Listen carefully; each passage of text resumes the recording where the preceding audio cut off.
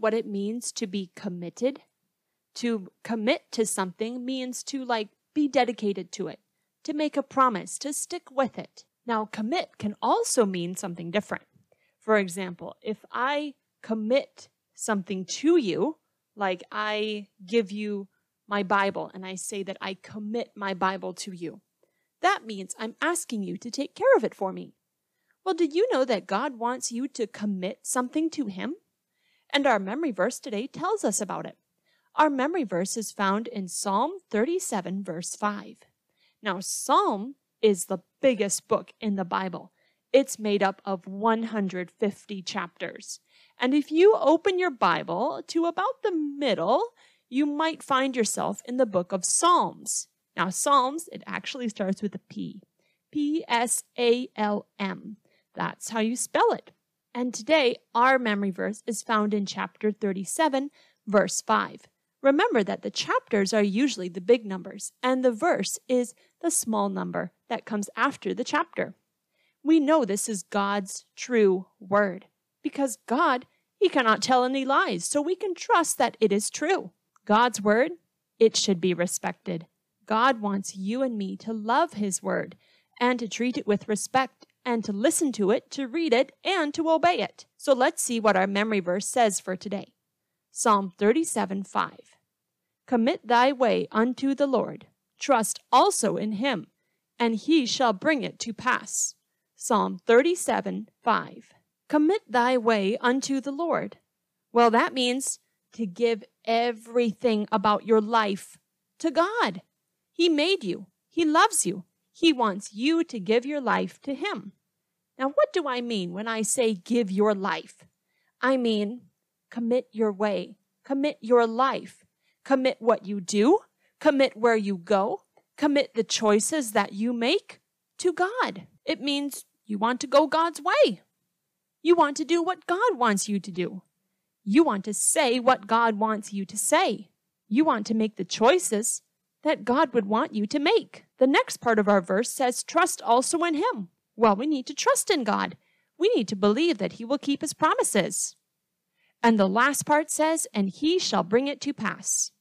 That means God works out things in your life in the way that is best for you. God knows what is best for you, and He will work it out. He will bring it to pass. There could be a lot of things that it could be. But whatever is going on in your life, God will work it out for good. So that verse again is Psalm 37:5. Commit thy way unto the Lord, trust also in Him, and He shall bring it to pass. Psalm 37:5.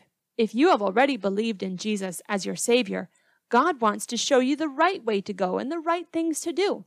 You need to ask Him to help you to make the best decisions. But if you have never received Jesus as your Savior before, that is the first step in God's plan for your life. Jesus died on the cross to take the punishment for your sin.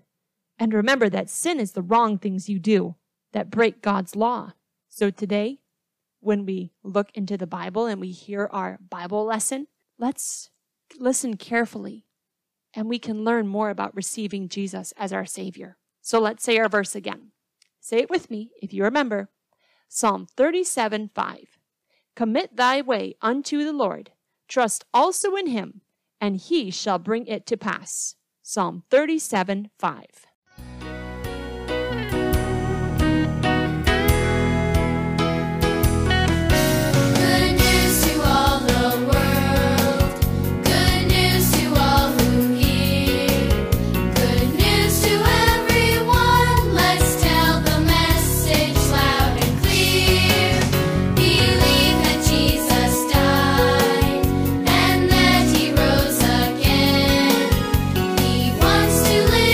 You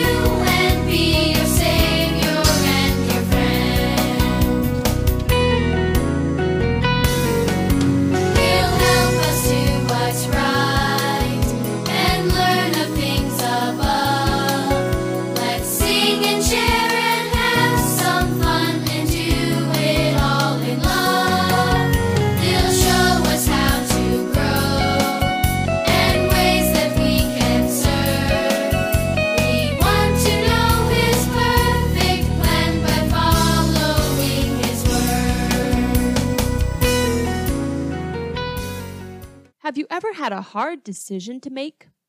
Maybe you've had to decide what sports team to be on. Maybe you have had to decide who would be your best friend. Or another difficult decision you may have had to make is what puppy or what animal to take home. Now, when you're older, you might have bigger decisions to make, such as if you will go to university. Maybe you will think about what job you want to do, or even who you will get married to. Those are all big, important decisions. And if it's a big decision or a small one, how can you know what God wants you to do?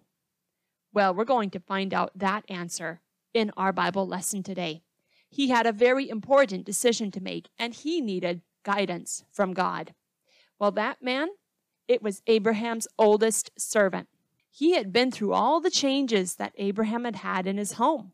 Many years had gone by since Abraham's test on Mount Moriah. And remember what that test was? That God told Abraham to offer his son Isaac as an offering. Abraham's wife Sarah had died. Abraham must have been sad as he buried Sarah in the land of Canaan. He and Isaac would miss her so much. And Abraham was now 140 years old. As he looked back over his life, he could see that God had blessed him. God had given him land. God had given him riches and servants and animals and flocks and herds. God had also begun to fulfill his promise that there would be many descendants through the birth of Isaac. Well, now Abraham, he wanted to be sure that before he died, the family could continue. Isaac needed a wife. In order for the descendants to continue, Isaac had to get married. That had to happen. Now, in that part of the world, at that time, parents usually decided who their children would marry. Abraham told his oldest servant that he had the responsibility of finding a bride for Isaac. Abraham said to his servant, "Give me your solemn or serious promise before the Lord that you will not choose a wife for Isaac from the Canaanite people." Now, the Canaanites, they were the people all around that area. The Canaanites did not serve the one true God. Instead, they worshipped idols, which are false gods. Abraham did not want Canaanites brought into his home because they could lead his family away from God. It's easy to follow the wrong way because of the sin in each person's heart. And you and I are born with a sinful heart too. God made you just as he made everyone in the world, and you are very precious to him. But the Bible says you were also born a sinner. God's word says, "For all have sinned." Now, sin is disobeying God by breaking his rules. And you have that want to or that desire to sin, to lie, to be unkind to others, to disobey. And sin has to be punished. And the punishment is to be kept from God in a terrible place of punishment.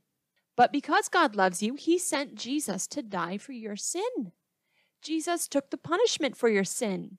And as he died, God punished his perfect son, Jesus, in your place. The Bible says we have redemption through his blood, even the forgiveness of sin. God accepted the blood of Jesus as payment for your sin. Jesus was buried in a tomb, but 3 days later, on the third day after, he came alive again to live forever. Now you can receive Jesus as your Savior. And that is the only way you can be forgiven, because you were born with a sinful heart. And that sin is in everybody's heart. That's why Abraham wanted the right kind of person for Isaac. Now, it couldn't be a perfect person because everybody is born with sin. But Abraham knew that the people right around where he lived, the Canaanites, they worshiped false gods and idols. He didn't want Isaac to marry one of them. He told his oldest servant to go back to his relatives in Haran and find a wife for Isaac there. Well, the servant asked him, "What if the woman I find isn't willing to come? Perhaps I should take Isaac with me and find a wife." But Abraham, he said, "No, God called me out of that land to come to Canaan. Don't take Isaac back there. God will send his angel ahead of you to guide you to the right woman. If she will not come, then you'll be free from your promise." Well, the servant made the promise that he would not get a wife for Isaac from the Canaanites. and the servant prepared for the long journey. Now Haran was about 450 miles away, and that was where Abraham's relatives lived. It would take weeks to get there. Now, the servant, they gathered up all what they needed. I'm sure they took with them food, blankets, clothes, tents, anything that they needed. Abraham also gave the servant gifts. Gifts for who? Gifts to give to the woman and her family.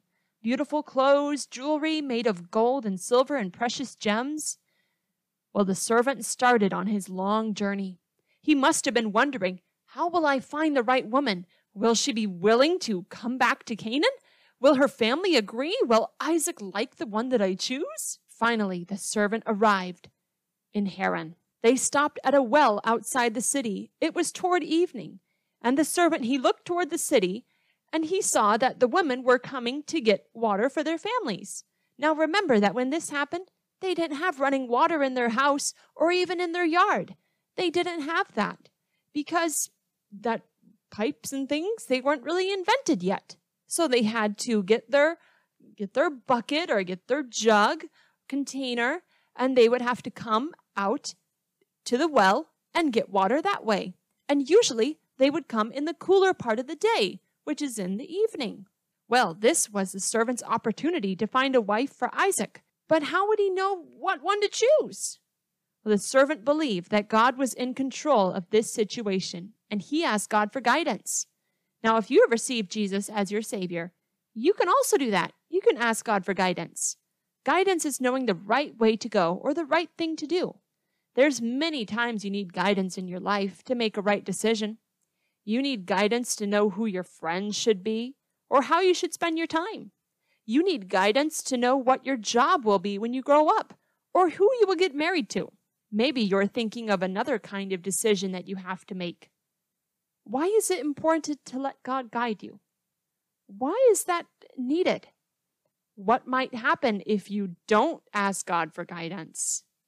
You might miss out on God's plan for your life. Because God is wise, He knows what's best for you. And because He loves you, He will guide you in the right way. Because God is all-powerful, He can work out His plan for your life. His word, the Bible, says, I will instruct thee and teach thee in the way which thou shalt go. I will guide thee with mine eye. Wow. God is giving a promise there. He will instruct you. He will teach you in the way you should go. He will guide you. But you have to be willing to accept God's guidance. You have to be willing to go the way He's telling you to go. God wants to guide you into the right decision, so you should ask God for guidance, just like the servant did. He believed that God was in control and that God knew which woman was the one for Isaac. Well, the servant prayed that God would show him the right woman in a very specific way. The servant prayed and said, "O God of my master Abraham, help me to have success. I will ask one of these women for a drink.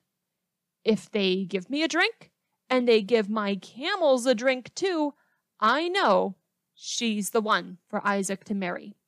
Well, in that country, you have to understand the culture, because a woman would not talk to a man that she did not know.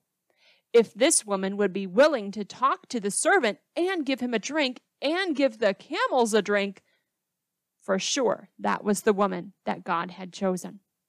Well, the Bible says that while the servant was still praying, a woman came up to the well. The servant watched her as she went to go get water from the well, and the servant hurried over to her and asked her for a drink of water. And she talked to him, and she said, "Here, drink."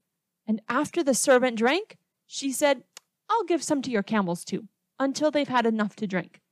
Camels can drink a lot of water if they're thirsty. This woman had to draw plenty of water for the camels. God had answered the second part of the servant's prayer. And when she finished giving water to the camels, the servant gave her a ring and 2 bracelets made of gold. It was probably then that the servant learned her name was Rebekah. He asked, "Whose daughter are you? Is there room in your father's house for us to stay tonight?" And she told him, "My father is Bethuel, and his father is Nahor."